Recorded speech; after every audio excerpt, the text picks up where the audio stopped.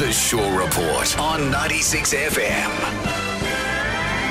Dolly Parton's Rockstar album is out today. Now, this is the album inspired by her being inducted into the Rock and Roll Hall of Fame. Dolly thought she needed an album of rock songs to justify her inclusion, so that's what she's done.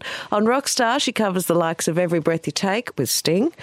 Peter Frampton joins her for Baby I Love Your Way. She does Stairway to Heaven with Lizzo on the flute, Satisfaction with Pink, as well as the people I just mentioned. She's joined by Paul McCartney and Ringo Starr, Elton John, Pat Benatar, Melissa Etheridge, Debbie Harry, Simon Le Bon, Miley Cyrus, and the list goes on. But she's joined by the Rock and Roll Hall of Does Fame? Wrecking Ball with Miley. Wow. Well, she's Miley's godmother. Yeah, that's right. Yeah. It's a 49th solo studio album.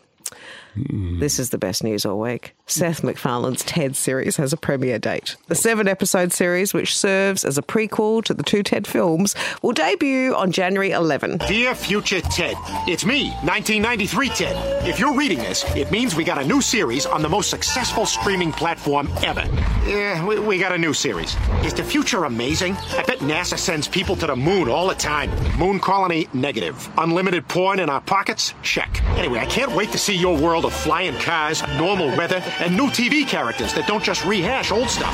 Poor bum had so much hope. I love Ted. It's on Peacock in the States, so I'm not sure yet which of our streamers it'll be on here, but I'll keep you posted. He'll be humping everything. If you've got one of those Frozen-loving small people in your life, you know, the one you can't get out of their Elsa dress, here's good news for them. Disney's confirmed there'll be a 4th Frozen movie in addition to Frozen 3, which is in the works as we speak, but do not hold your breath for its release, because I believe Frozen 3 is coming out in November 2025. Oh, really? Oh. And we're in November 2023. It's quite a stretch. Hopefully you'll have got them out of their Frozen dress by then.